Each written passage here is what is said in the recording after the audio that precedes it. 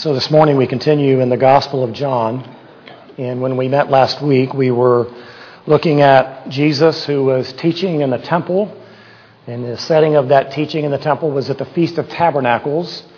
It was one of three major feasts that the Jews were required to attend. This was the feast of all feasts. It was the great feast. It was the one that brought about the most celebration in the lives of people. And so we come to John chapter 8, verse 53 of chapter 7 and verse 8, and we have what commentators call an excursion. And what they mean by that is that there's a disruption in the flow that takes place from John 7:52 and where it will pick up in John 8:13. And so there is in this passage of Scripture this thing that is called textual criticism. It is a technical thing. It's a biblical responsibility to investigate the truth of Scripture, the manuscripts that have been used to translate Scripture. And so this is one of two New Testament texts that have fallen under great scrutiny in the field of textual criticism. The other is Mark chapter 16, verses 9 through 20. So let me say this at the very, very beginning. Hear this above everything else in these next 3 or 4 minutes. I believe in biblical infallibility. I believe in biblical inerrancy. I believe that the Bible that you and I hold in our hands is absolute, complete truth.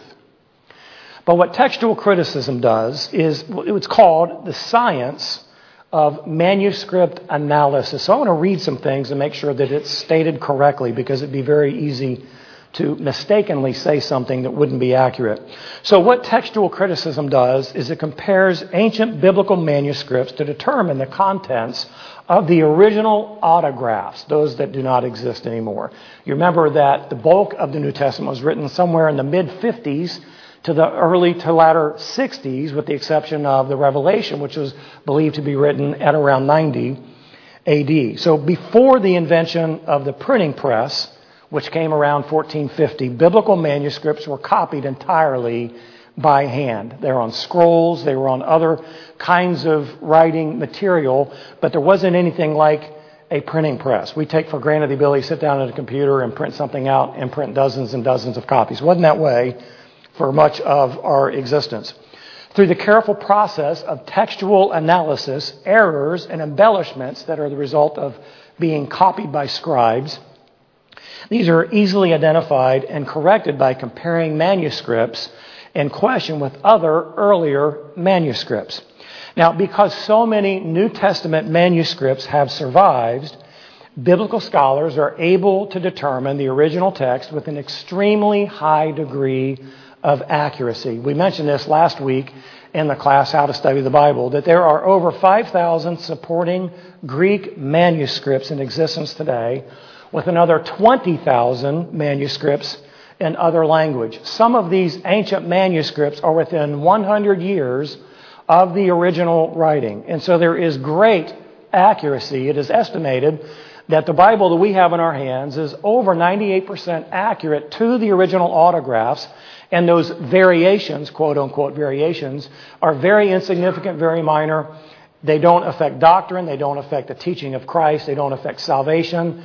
It's an example where one gospel would say the 6th hour, another gospel would say the 9th hour, and the variations are due to how they track time, by Roman or by Jewish method. So the variations are incredibly minor, but this field of textual criticism has landed on this passage, and so scholars believe today that this text was not a part of the original autograph that John would have written. So there's some concerns over this passage, and let me summarize these for you very briefly. And again, this does not bring into question the infallibility or the inerrancy of Scripture. It explains why this text is where it is. So here's the first concern, is that it is not in the earliest manuscripts that we have a record of. So for example, if you look in your English Bible now at this passage beginning at 753 all the way to 8:11, you'll probably see a big parenthesis, you'll see an asterisk or some other mark, and you'll see a footnote that says not in the earliest manuscripts. And what that means is the earliest manuscripts that can be found do not contain this passage of Scripture in it. The earliest church fathers who wrote commentaries on the Gospel of John made no comment of this passage of Scripture, indicating that it was not there in the very earliest of the manuscripts that were used. It does appear in the Vulgate, which is the Latin translation that was done by Jerome in the latter part of the 4th century. So that's one of the major questions about this passage of Scripture, is it's not in the earliest manuscript. Second question is placement. This event disrupts the flow that we see in John 7:52, where Jesus is teaching in the tabernacle. He has gone to great lengths to make mention of himself as the one to whom you believe in, flowing from you will be springs of living water. That brings to mind the very important water ceremony that was a part of the Feast of Tabernacles. If you look down into chapter 8, verse 12, Jesus is going to say, I am the light of the world.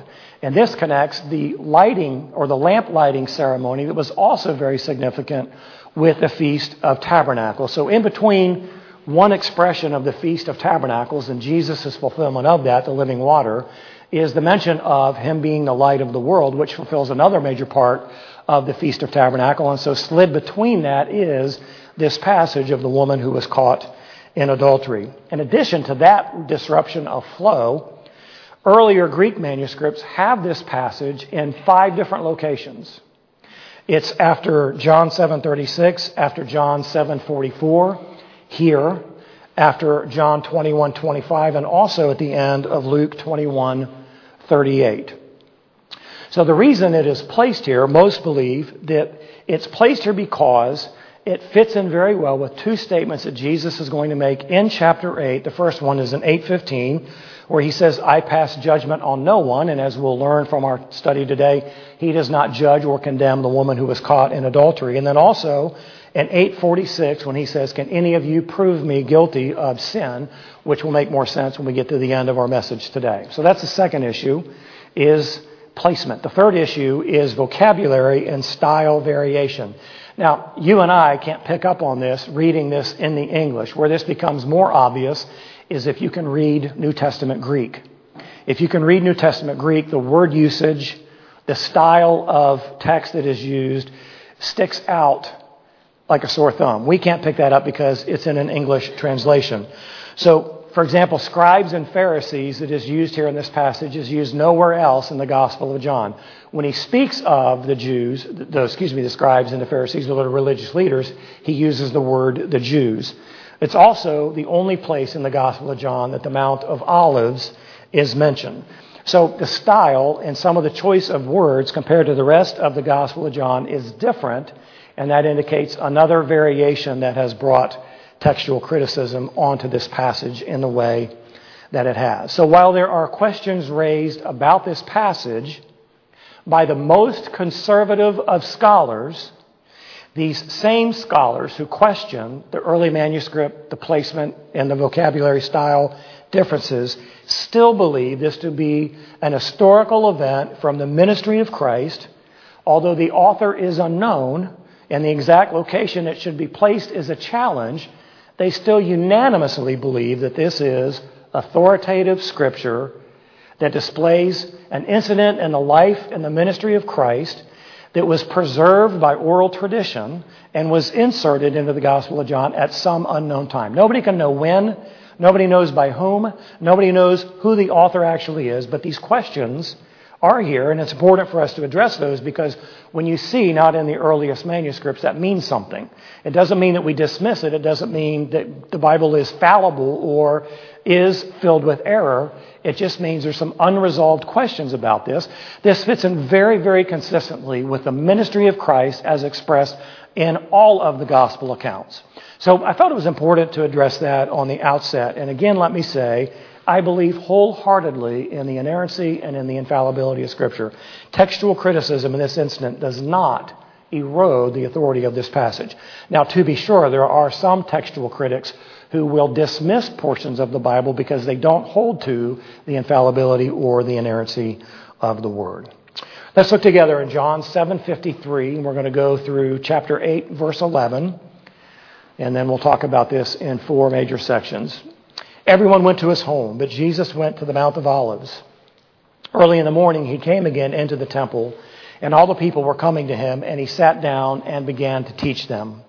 The scribes and the Pharisees brought a woman caught in adultery, and having set her in the center of the court, they said to him, "Teacher, this woman has been caught in adultery, the very act.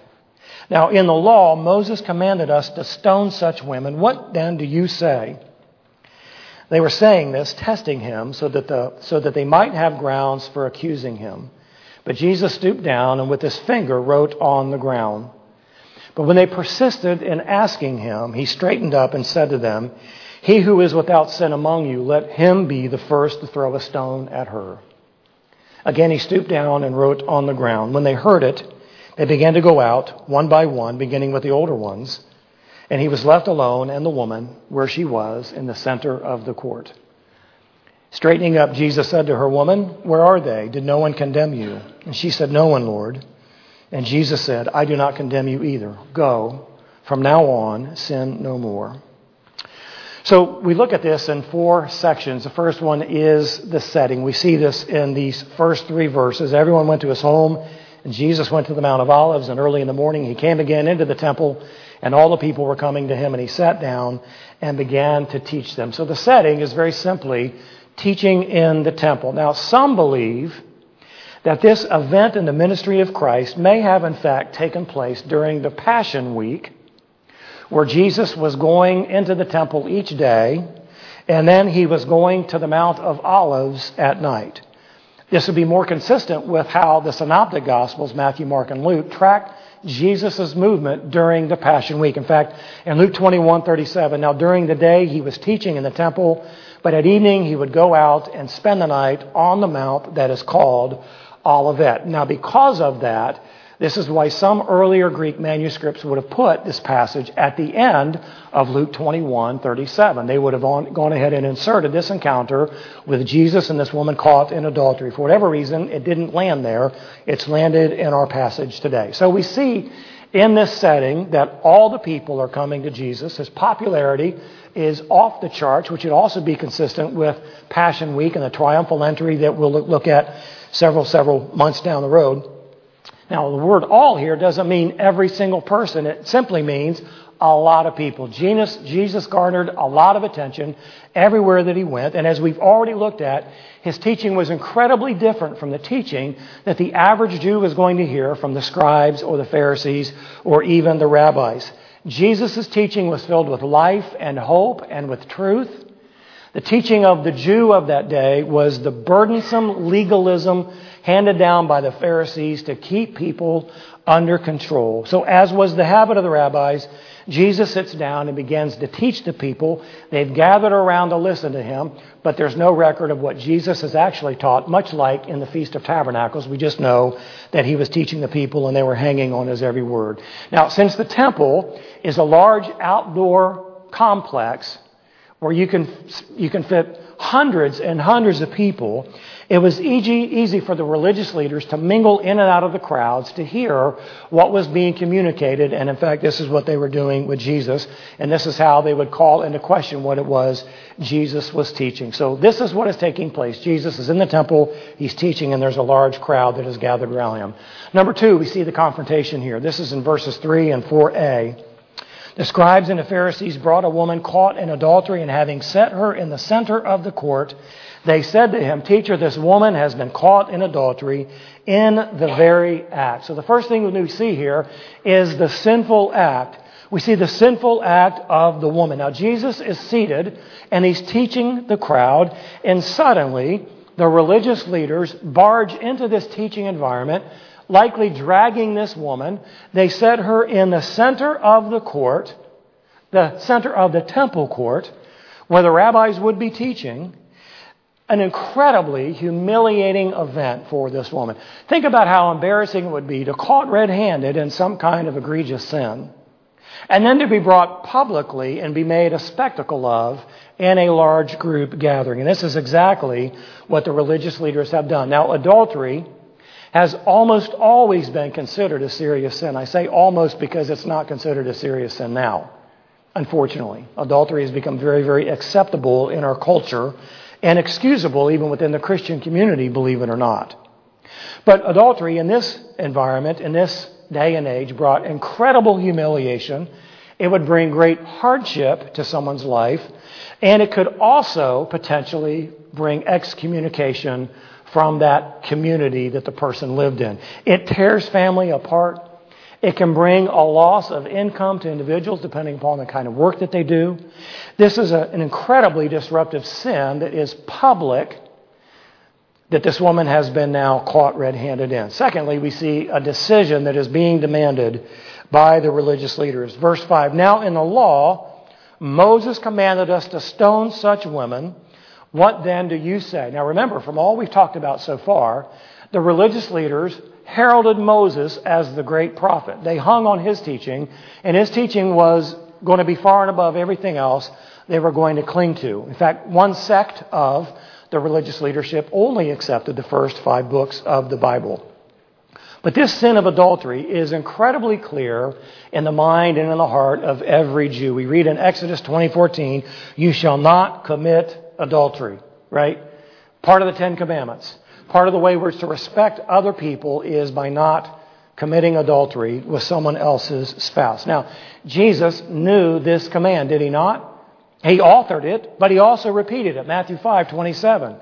You have heard that it was said, you shall not commit adultery. But Jesus expanded it into what man would think in his heart. He would say in 5:28, I say to you that everyone who looks at a woman with lust for her has already committed adultery with her in his heart. This goes both ways, female to male and male to female. The physical act of adultery is just as egregious regardless of who is the one committing it. And Jesus would expand that to say to look on another individual and to lust for them in your heart makes you guilty of adultery in the spirit of the law. But not only is this law incredibly clear, the punishment is also incredibly clear. And this is what the Pharisees are causing Jesus to give consideration to. We read this in Leviticus chapter 20. If there is a man who commits adultery with another man's wife, one who commits adultery with his friend's wife, and the adulterer and the adulteress shall surely be put to death. Now, I wonder what that would do to adultery in America if that was the law and order of the day. Do you think it would have a deterrent to this practice? I think it would. But we don't live in that kind of world anymore. So the punishment was also very clear. So this clear teaching about the sin of adultery comes with a very clear consequence. And this is what the religious leaders are wanting to emphasize. And so they pose the question, Teacher, what do you say? Now, hearing them call Jesus a teacher is an indication that there's some impure motives in the question that they're asking him. Jesus was a very respected teacher of the people, but he had no standing within the group of religious leaders of the day. He was not a teacher in their minds. He was a blasphemer, and he was a heretic, and he was one that was worthy of death. And so their calling him a teacher is an indication that their concern isn't over justice and the woman caught in adultery. It's something else. They have very, very different motives here. We see this in number 3. A trap is being set for Jesus. Verse 6, John adds this as a parenthetical explanation. They were saying this, testing him, so that they might have grounds for accusing him. I believe this also fits very well in the Passion Week, before they had come to the end and said, this is it, we're going to go get him. I believe this is another part of that whole process, is they're looking for an opportunity to accuse him of breaking the law. They couldn't do that with his healing of the crippled man on the Sabbath, as we saw in the Feast of Tabernacles. So here's a part of this trap that's being set, and here's why this is very transparent for the omnipotent Jesus who is hearing what they're saying and knows the hearts of men. First of all, why bring her to Jesus? He was not a judge. He was not a member of the Sanhedrin. He was not even an acknowledged rabbi. He had no standing within the religious leadership to render any kind of a decision about this woman's punishment for this sin that she has been caught in. And this wasn't an issue that would ever require a rabbi to be consulted. It wasn't kind of gray. Is this wrong? What do we do with this? Can you give an opinion about this? This is about as clear as a violation of the teachings of the Bible as you're ever going to find. Thou shalt not commit adultery. So there wasn't any reason to consult Jesus. There was no primary concern to uphold the law. If that was their primary concern, they would have taken her to their court, and they would have tried her on the spot. There was no need to go to Jesus or any other rabbi. A very clear violation of this law to not commit adultery. Second thing that's very obvious in this is the woman was caught in the very act, right? So where's the man? What happened to him? Did he overpower him? Did he escape through a window? What happened to the guy? It takes two to tango, right? But this guy's nowhere to be found. So it's possible that he was involved in this setup so that the woman could be caught in the very act. And perhaps his being involved explains why he wasn't there. He was a part of the setup, and they weren't bothered by him violating this strict rule about committing adultery. How else would they have known how to catch this woman in the very act? So the trap is pretty transparent when you look at it from these particulars. But there's a little bit more to this trap that isn't as obvious to us. The first one is this. The law of Moses, as they are appealing to, requires death by stoning for adultery. Yet the Roman law forbids the Jew from carrying out any execution of any kind. Now this is why when the Jews wanted to put Jesus to death, they had to go to Pilate and they had to go to Herod to get permission for the execution, because they were not allowed to have any executions apart from Roman authorization. So Jesus was known for being forgiving towards sinners in their minds. He was very lenient. He was probably going to look the other way, just kind of gloss over it. They didn't expect that he was going to do anything. So if Jesus doesn't condemn the woman, according to Mosaic law, they have grounds to accuse him. If he does condemn her, then he has now violated Roman law, and they can drag Jesus into the Roman courts and try him for authorization of an execution. So the challenge brought here by the scribes and the Pharisees raises a much deeper issue, and that is this. How do we harmonize divine justice and mercy? And that's really at the crux of this. And this is all wound up in how Jesus responds to this. How do we harmonize divine justice? You're going to get stoned for adultery. And divine grace. God's law is holy. God himself is holy. But the law knows nothing of forgiveness. Romans 3:20, because by the works of the law no flesh will be justified in his sight, for through the law comes the knowledge of sin. Romans 2:12, and all who have sinned under the law will be judged by the law. Romans 4:15, for the law brings about wrath.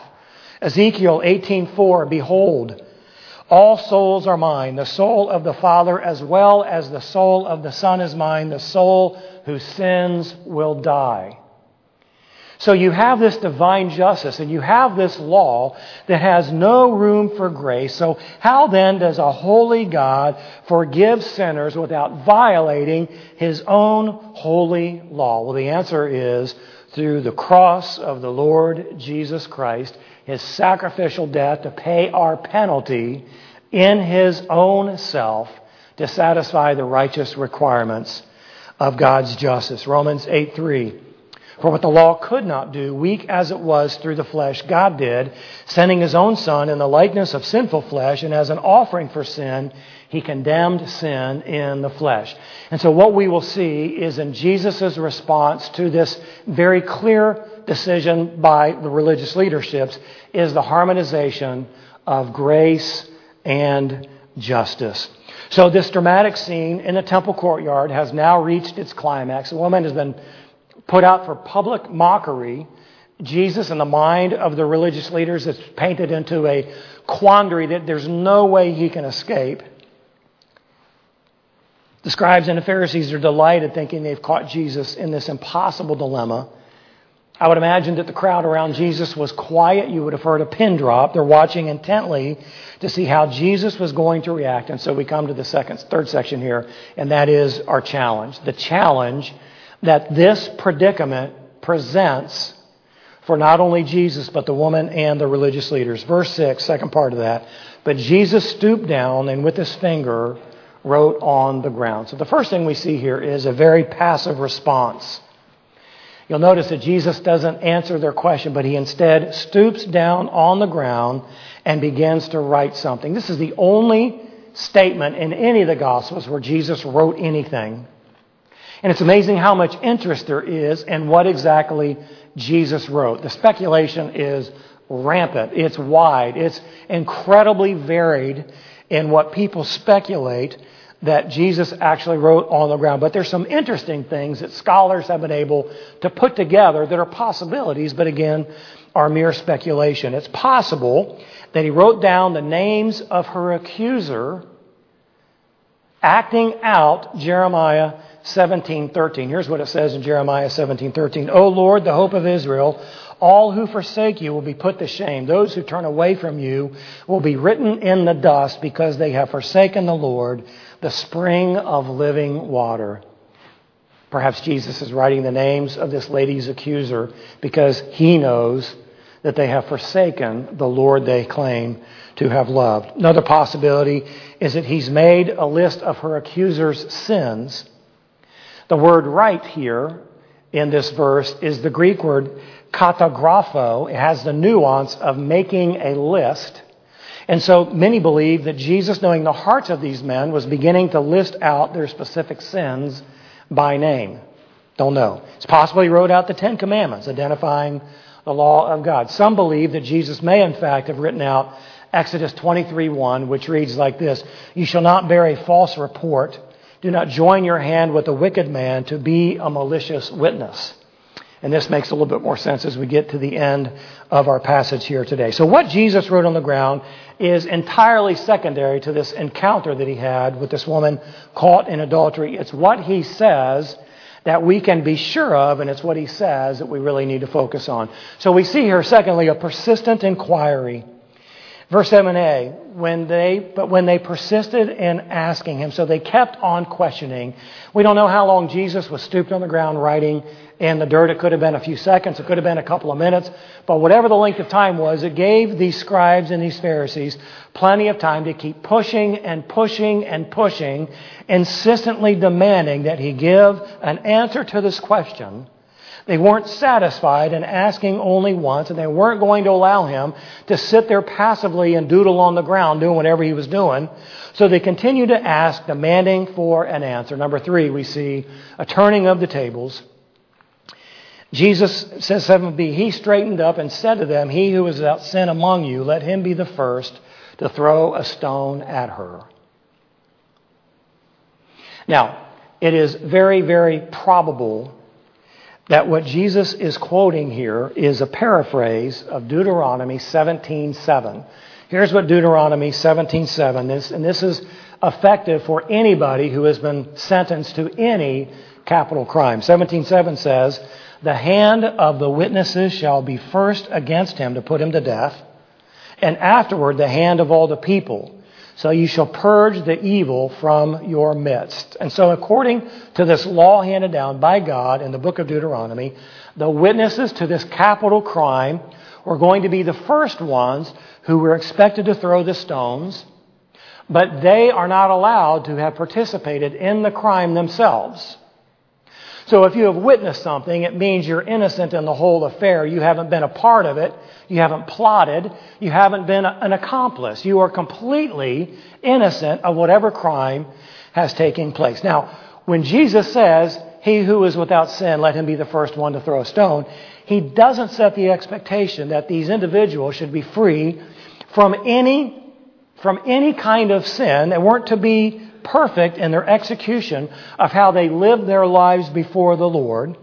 So he's not talking about being sinlessly perfect.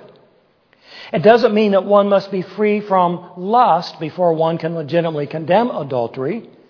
That would not have fit into the scribes and the Pharisees' understanding of what the law meant, even though Jesus did connect these in Matthew 5:28. So what scholars have deduced is this.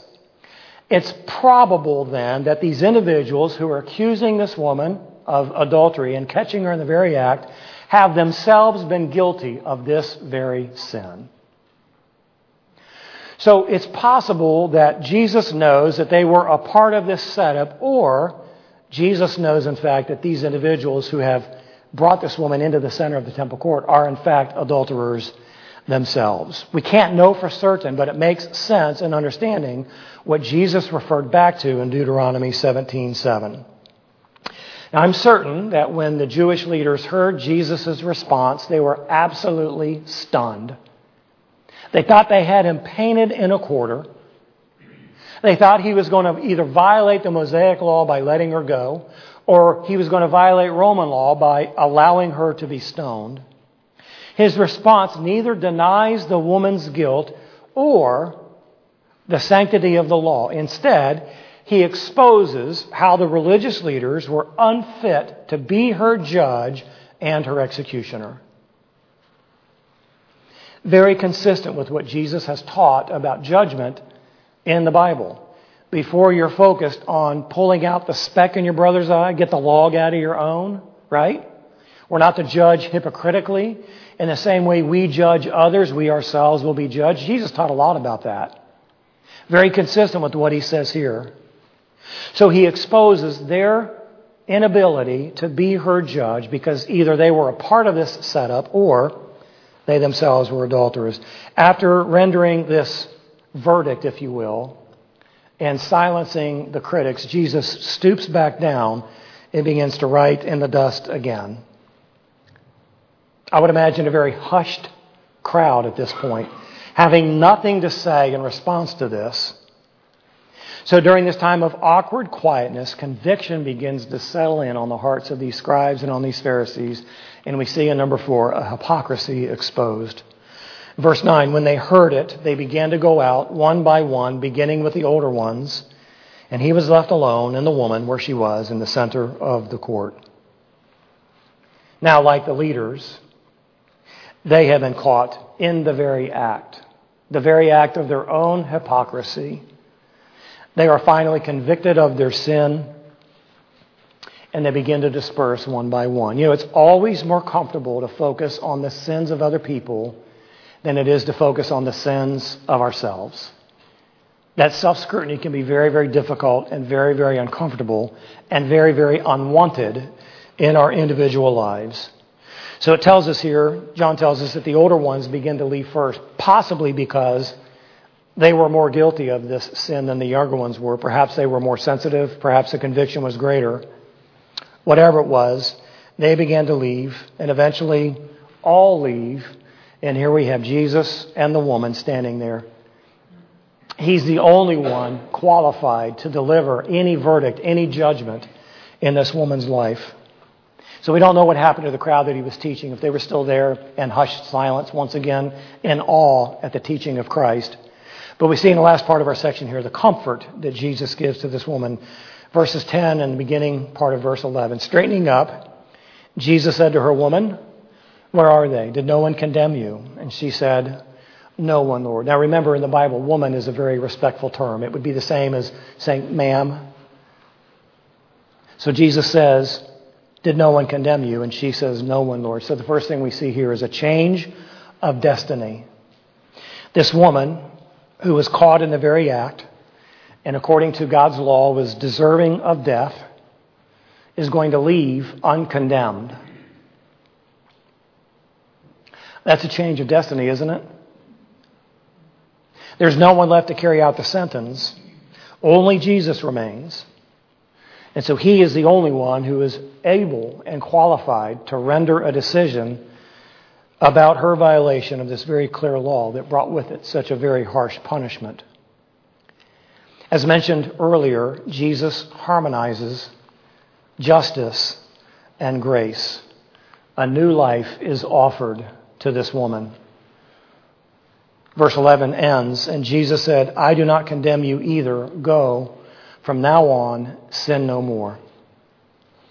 So when Jesus says, "Neither do I condemn you," he's not ignoring her sin, and he wasn't minimizing the severity of her sin.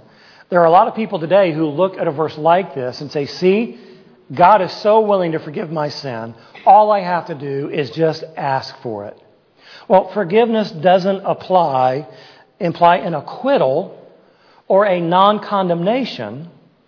It's attached to this stern charge to go and sin no more. To sin no more means to live a life differently than you have been living to this point. Forgiveness does not create a license to sin. In fact, it creates quite the opposite. Our forgiveness from sin is only secured at the cross of Christ. And the cross of Christ requires our total commitment, and it expects our transformation from sin into mimicking the holiness of Christ. We are to be conformed into His image.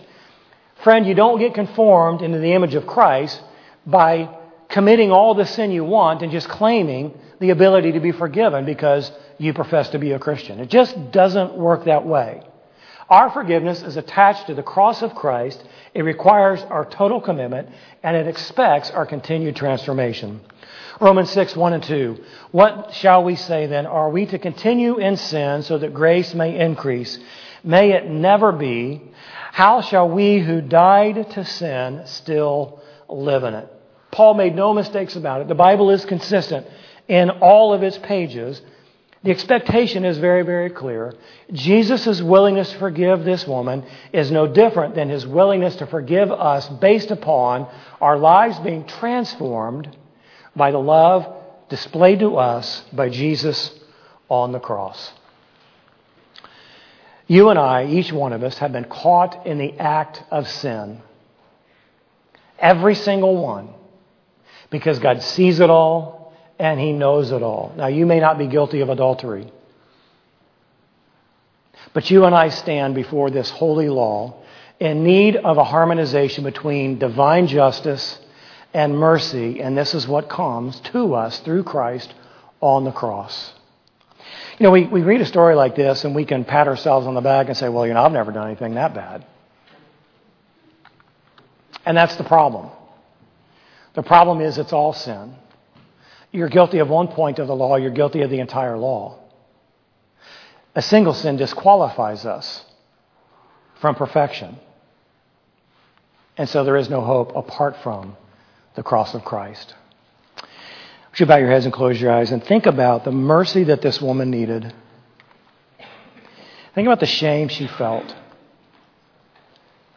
Publicly humiliated.